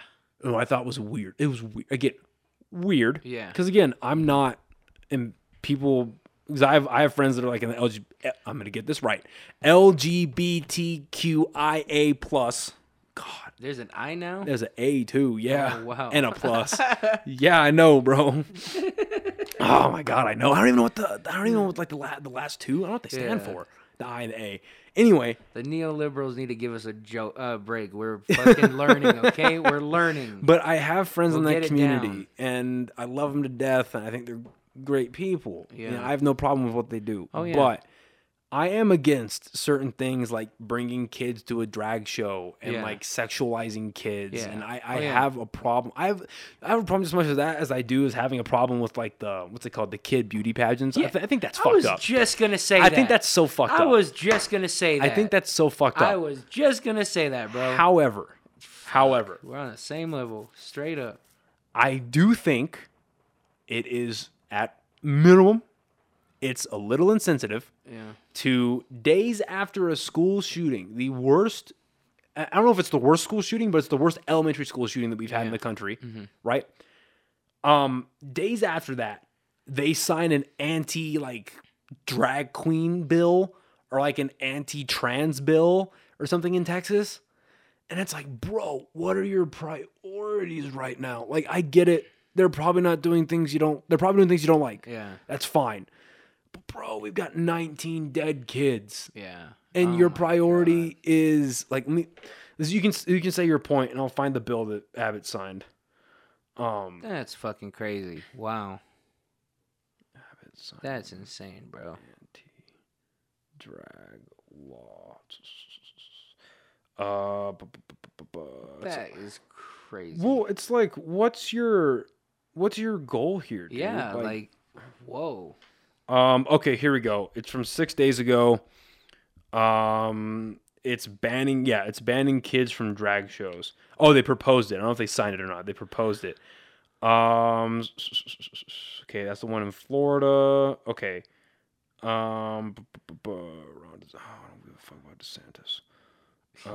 He's a funny motherfucker too. You see what he said about fucking what he said about Elon Musk? No. So I guess Elon Musk, he came out and he openly supported, well, because he came out and said, I don't know if it was on Twitter or like what, but he openly said, like, not only am I not a Democrat anymore, I'm going to vote Republican in 2024. Wow. Like, he straight up just said that. Yeah. And then I think he said something that was pro DeSantis. Yeah. It's a smug motherfucker. Damn. DeSantis gets up there and he goes, well, again, he has like the Trump gestures too. Yeah. It's weird. Yeah. He goes, well, with Mr. Musk, I'll take any support. You know what? Any support from African Americans, I'll take it. It's like, bro, bro. It's like you're not being a racist, but you're not exactly helping. For like real. We get that technically Elon Musk is African American. Technically, yes. But African American means black in this country, dog. Yeah, like, exactly. Stop it. But no, I think it's a strange thing when you have one of the worst mass shootings happen, and then you sign an anti-drag bill. Yeah, it's bad. It's weird. Yeah. Right? It's just weird. Yeah. I don't know. And I do think it's strange, the fact that you're, like, on the other side of that, though. I'd love to hear your opinion about this. I think it's strange that parents are okay. Because, like, let's be real. Whether it's women dressing themselves up, because it's cartoonish, these drag queens, right? Yeah. Can we agree on that? Yeah. That they dress to a cartoonish level. Like, you're not going to dress like that and then go to work. You're not going to dress like that and go to court. Yeah. Right? So inherently, they are becoming like caricatures of themselves. They're becoming a character. They're becoming this act. Yeah. Right? Your birth certificate does not say Lady Blank or seductress whatever, right? I don't know drag names, but you know what I mean? Yeah. Your birth certificate doesn't say that. This is a character that you've created. Yeah. And so inherently, when you're dressing up like this and you're doing all this makeup and all this hair, and especially, again, if you want to do it, go ahead. But like especially if you're a dude doing it and you're giving yourself fake tits, you're giving yourself a fake ass, you're slimming down your waist and exuberating your hips. I mean, why are you doing this, right? You're doing it to look more fuckable. You're sexualizing yourself. Okay, that's fine. Again, live your life. Be safe about it, but live your life.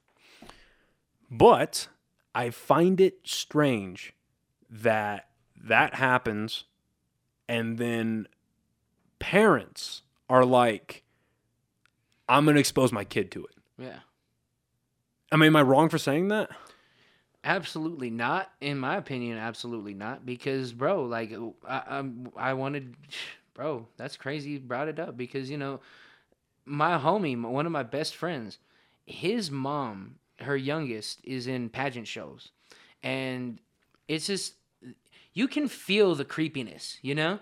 Coming from you can feel the creepiness. It's nothing but a bunch of like, even for the money value part of it, it's creepy, you know? Yeah. It's absolutely creepy. The fact that they would do that and then escalate it to what you're talking about, it doesn't blow my mind in a fucked up way because they're already exploiting girls at that age. Do you get what I'm saying? So it's like, wow. I mean, it just makes me, I mean, when I hear that shit, it makes me feel really bad because, you know, not only is it wrong because these kids, most of these parents are living out what they wanted through their kids. So right now we're talking specifically about like pageant shows, right? Well, you know, or both. Yeah, both. Yeah, from going from what you're saying too. Yeah, yeah, and you know, because I kind of do.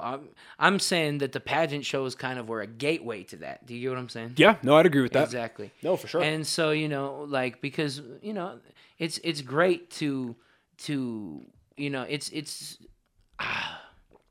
the way I see it is the more America advances and the more that we see certain types of things we've never seen before, it's going to either be, like I said, some people are going to relate to it and some people aren't. When it comes to biological things like gender, it really freaks me out that people would go that route because there's cosplay, you know. There's people that go and dress up like Darth Vader and Princess Leia, you know. I do think that it's wrong on a lot of levels. I really do, and I agree with you, bro, because honestly, there's no place in a kid's mind to want to be. I wasn't, you know, and I'm a dude, but, you know, I know I'm a dude, you know, I know I'm a dude. I should say that, but, you know, I never was, you know, I never really worried about being the coolest, you know, I never even went into the stigma of being a dude. Like, I'm my own person. Yeah. And it's crazy because you're going to see more of that on a different level.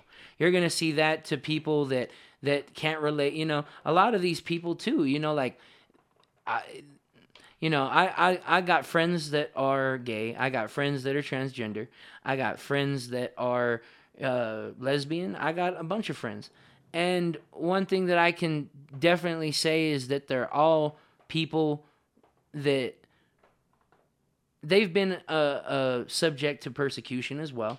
And I did see a lot of that this year with Pride, you know, like that's one thing that I've been educated about getting educated about is Pride. And when it gets into that, I'm for it. For the discrimination, for, you know, the history behind it, I'm for it. But when you get into the whole, you know, what you're saying and the kids in drag and going that route, it's absolutely horrible. It's wrong, and I don't back it. And it's something that I think, and I don't know if they mentioned it on Joe Rogan. I heard it somewhere. I feel like I heard it on Joe Rogan, but in the end times of Rome, they were having botched sex changes. People were literally, when Rome was falling, there was transgenderism.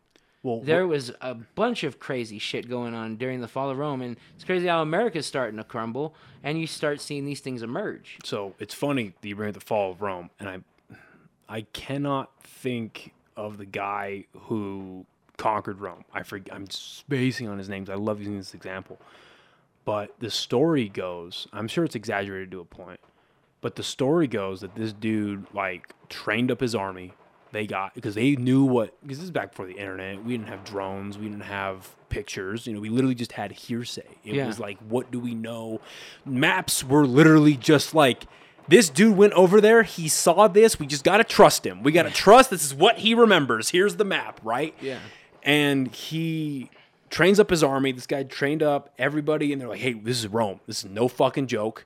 A lot of us are going to die doing this, but we take this land, and we are the big dick here. Yeah. Let's hit it. He rode his army to the gates of Rome, and he was met with zero aggression because he opened the door, and again, it's probably an exaggeration, but they opened the gates to Rome, and there was nothing but just drunkenness in the streets. Everybody was fucking everybody, and it was just debauchery. It was like Sodom and Gomorrah all over again.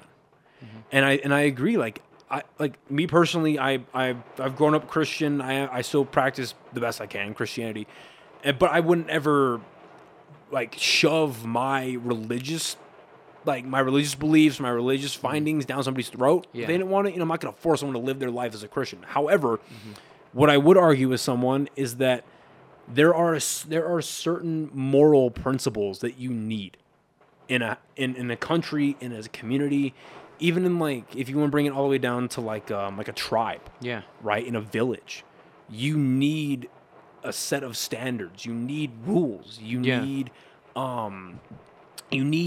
ways to live your life. Exactly. Humans need rules. Like there's a great example by I'm sure you've heard his name, Jordan Peterson. Yeah. It's a great example that he gives in one of his lectures where he talks to a student and he goes, this is why humans need rules. All right, everyone watch. All right, lady in the front, I'd like to play a game with you. And she goes, okay, sure. And he goes, all right, go. And she goes, and he goes, go. And she's like, what are you talking about? Exactly. You don't know what to do. I'm allowing you to do anything you want, but you choose to sit still and do nothing because you have no idea what to do. I have not given you a set of rules. I haven't given you boundaries. I haven't given you left and right limits in which to play. And obviously, you could argue, well, he's Jordan Peterson telling someone to go, and they're just going to sit and be like, what are you talking about? Sure, it's a very shock and awe moment. But I promise you that if you go to anybody, I've done it in real life, I've done it to my friends, I've fucked with them, and I'm like, let's play a game. And they're like, okay, let's play. I'm like, do it. And they look at me like I'm a fucking idiot. It's like, no, I'm allowing you to do anything you want. Yeah. But your initial response as a human is to say, well, what do I do? Because I have not given you the rules on which to play. Damn. And it's a strong belief that I have that, like, humans in a civilized society need rules. We need moral guidelines. I'm not saying that Christianity is the way to go, but there are some common denominators between, like, Islam, Judaism, Mormonism, Christianity, Buddhism, I think even in Hinduism, where it's generally you can encompass everything and don't be a dick. Yeah. Just don't be a dick. Wow. Don't kill people. Don't fucking rob people. Don't rape people. Yeah. Just generally don't be an asshole. Oh, yeah. And then you can get into the, like, I don't think that, like, being gay should be illegal. Yeah. I don't think that even though being gay goes against Christianity, I strongly believe in the separation of church and state. But there's a fucking limit, dude. And, like, I think, so you get into, like, you brought up bringing kids into, like, transgenderism, right? I think it's ridiculous to take, like, say a 5 to an 8-year-old or even like a 14-year-old. Yeah. Where they're like, hey, they're born a girl, they're born a boy, and they're like, I'm the other. I feel like a boy, I feel like a girl. It's like, dude, yesterday you felt like a pirate. Tomorrow you're gonna feel like a cowboy. I feel you. Next week you're gonna think you're fucking Superman. Like, what am I gonna do? Like, give you superpowers? Like, and even in my own personal life, I've been very open about this. I'm currently on testosterone therapy. Yeah. I had to get. I've seen that. Yeah, I had to get on TRT, and I'm taking 400 milligrams a month. It's not a lot by any stretch of the imagination. Yeah. Like the standard doses for people who like not like the usual dose for people that like are already heavyweight lifters that want to get to that next level. Yeah. They take 500 milligrams a week. Oh wow. Oh yeah, 250 milligrams like Wow. every like on like a Tuesday and then like on a Saturday. Whoa. Yeah. So that's what they'll take, and they see pretty decent results. But for me, I'm on 400 milligrams a month.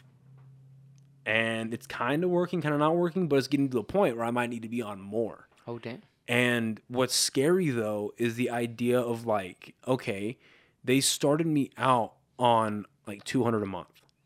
So what? You're going to get two... And I'm a 25-year-old male, right? And the only real difference I've seen is, like, my strength. Yeah. Even, like, after my diet has been consistent to the big change that it was in March, where I was, like, eating nothing, now I'm eating a lot. Yeah. My strength is still going up, but like I'm feeling the results of testosterone. Yeah. A little bit. But what's scary to me is like you would want to take my dosages, which are still a relatively low amount, but they're medical dosages. Yeah. And give that to a 5-year-old, an 8-year-old girl? Duh. You've got to be kidding me. It's bad, bro. It's scary. It's really bad. And then like so there are like estrogen blockers, right? Yeah. Because like bodybuilders, for instance, they if you take a lot of steroids, one of the side effects is gynecomastia, which is like male breasts, pretty much, right? Because when your body has a ton of testosterone injected into it artificially, it tries to, as a male, it tries to offset that with the equal amount of estrogen in the ratio that it should have. And when you get more estrogen in your body, you that gynecomastia comes out. And so some bodybuilders will either get surgery to remove the fat, or what they'll do is they'll do the surgery to remove the fat and they'll take estrogen blockers. These are grown men that experiment with these things. I mean, they can get all the blood work done and they can get all these things done and they can go to clinics and have specialists and that happens for sure. But at the end of the day, 90% of the bodybuilding community or these athletic communities, they are not Arnold Schwarzenegger. They are not Ronnie Coleman. They are grown men experimenting. And you want to take these same drugs and give them to kids? It's bad, bro. It's really strange. Yeah. It's scary. Yeah. It really is, bro. It makes no sense to my ass because, like, you know, I'm a spiritual dude. So, you know, I really do, I accept everyone. I really do. I accept everybody. I've got friends from every type of ethnicity, everything, bro. Yeah. I love everybody. But when you are fucking with nature, you know, I mean, it's really bad. It's really bad. And, you know, that's one thing that I freak out about the spiritual community in America is they, you know, some of them go that extra route. And I'm just over here like, when does it stop? You know, because there is a cutoff point to, you know, I mean, everything has a cutoff point. Well, people are scared to tell people no these days. Yeah.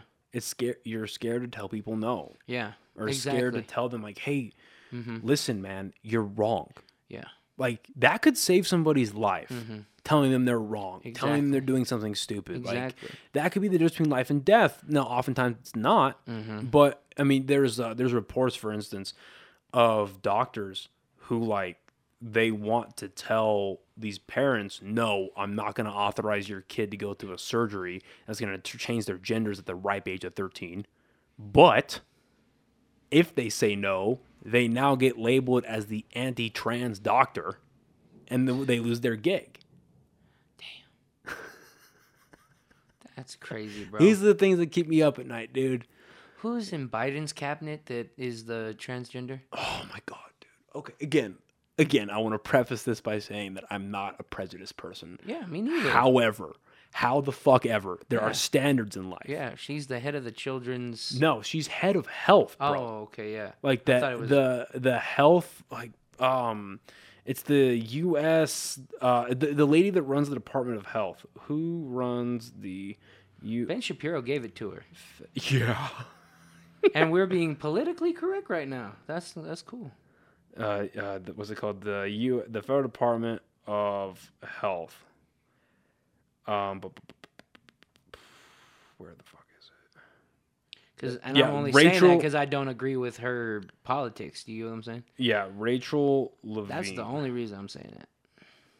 Yeah. So she is. Oh, I had no idea they gave military rank to public health service. That's weird. So she is a 4-star admiral in the United States Public Health Service Commission Corps, and she has been the Secretary of Health since March 26th of 2021 under Biden. Oh, so I'm sorry. She got moved down. She's the assistant Secretary of Health, and then the secretary is a guy named Xavier Becerra. When's the first time you heard his name? Yeah, never. Yeah, when have you seen this guy? Oh, wow. So he's the guy who's the Secretary of Health. Nice to meet you, fella. Yeah. So, but anyway. Wow. My problem with this, honestly, is I look at this person, even if they weren't transgender, I look at this person, I'm like, okay, you are assuming you're assuming a position of authority over people's health, meaning that the health of the country, the physical and mental health of this country is your responsibility. In theory, is that fair to say? Yeah. Okay. Exactly. Okay. You are severely overweight and you are transgender, which 3 years ago was a mental health disorder.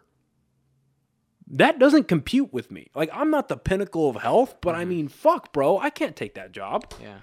And when I think about it sometimes, and the way I break it down for some people is like, because I've had friends come to me where they're like, look, man, I've got like really bad anxiety. Mm-hmm. I've got super bad depression. I'm just having a lot of mental problems. What do you think I should do? And we talk it out, but 10 out of 10 times I say, go get help. I'm not a fucking doctor. Yeah. Go get help. Like, I can help you get help. I can maybe show you a couple places, but like, yeah, you're going to be okay. Go get help. Yeah. However, I'm never going to have someone, if one of my friends or anybody ever came to me and was like, hey man, I've got crippling depression, I've got severe anxiety, I'm never going to meet that with, oh fuck yeah you do, bro. Let's celebrate it. You're depressed? Fuck yeah. And that's what the political sphere on the left, that's how they want transgenderism to be met with.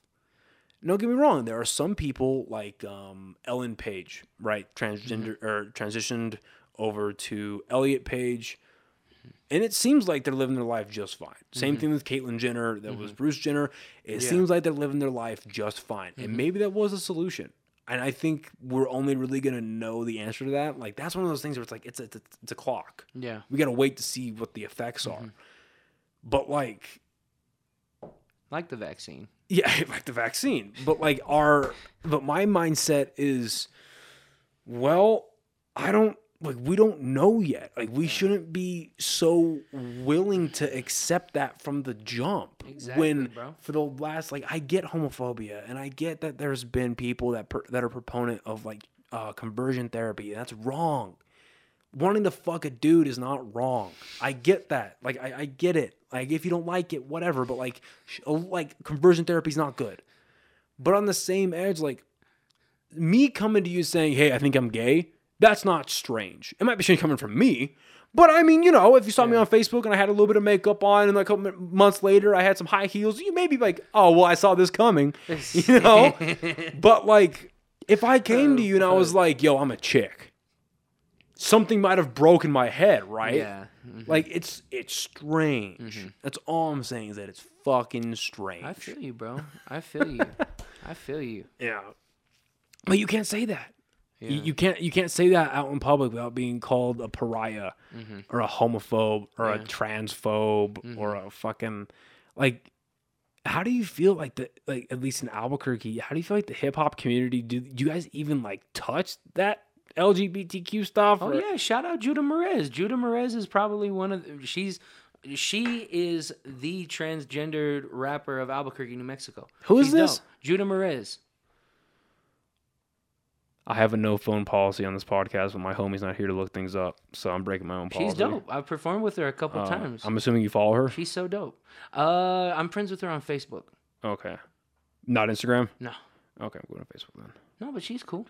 But see, going into that though, the hip hop community did a great job because Judah Merez did rap before she transitioned. How do you spell her name? Judah, I'm pretty sure. Merez. Yeah, shout out the homegirl. She's dope. That's weird. Maybe she has her shit super private 'cause I can't find her. Okay. Well, she's dope. I could show you some. Yeah. Because she's got some music on YouTube. I'd love to sit down with her, dude. Oh, yeah, that would be dope. Because I just, again, like, I want to hear this stuff from, like... Oh, yeah. The people who are experienced. I have my opinions, but, I mean, fuck, man. I'd love to be proven wrong. Oh, yeah. Well, see, you know what's crazy, too, bro, is that... Albuquerque's seen the hip hop scene has seen a lot of different things, like a lot of different lanes from a lot of different ways. Yeah, you'll have to show it to me because I can't find it. Okay, I got you. But yeah, shout out homegirl, she's dope. And Albuquerque, I mean, the rap scene has seen a lot of different things. We've seen a lot of different, we've seen the gangster. We've seen the backpack rappers. We've seen the backpack rappers. What's that? Backpack, like the lyrical, spiritual, miracle individuals, bro. Those are the rap nerds, That's funny. Yeah, that's what they call them, the backpacks. The backpack rappers. So you got them. You got the spiritual rappers. You got, and it could go on, because hip hop's evolved for so much. But the hip hop community opened her with great arms, bro. She's dope. That's awesome. She's dope. Oh yeah. And then that's the cool part is like, if it wouldn't have gone down like that, then Albuquerque needs some evolving to do, because fuck, like everybody's got, like, that's what I was saying with the dream, because everybody's got a dream, artistic vision, everything. So I appreciate it all. Bro. Oh yeah, no, I don't think anybody needs to be cornered off or denied something because of what they are, who they are, their identity, whatever that is.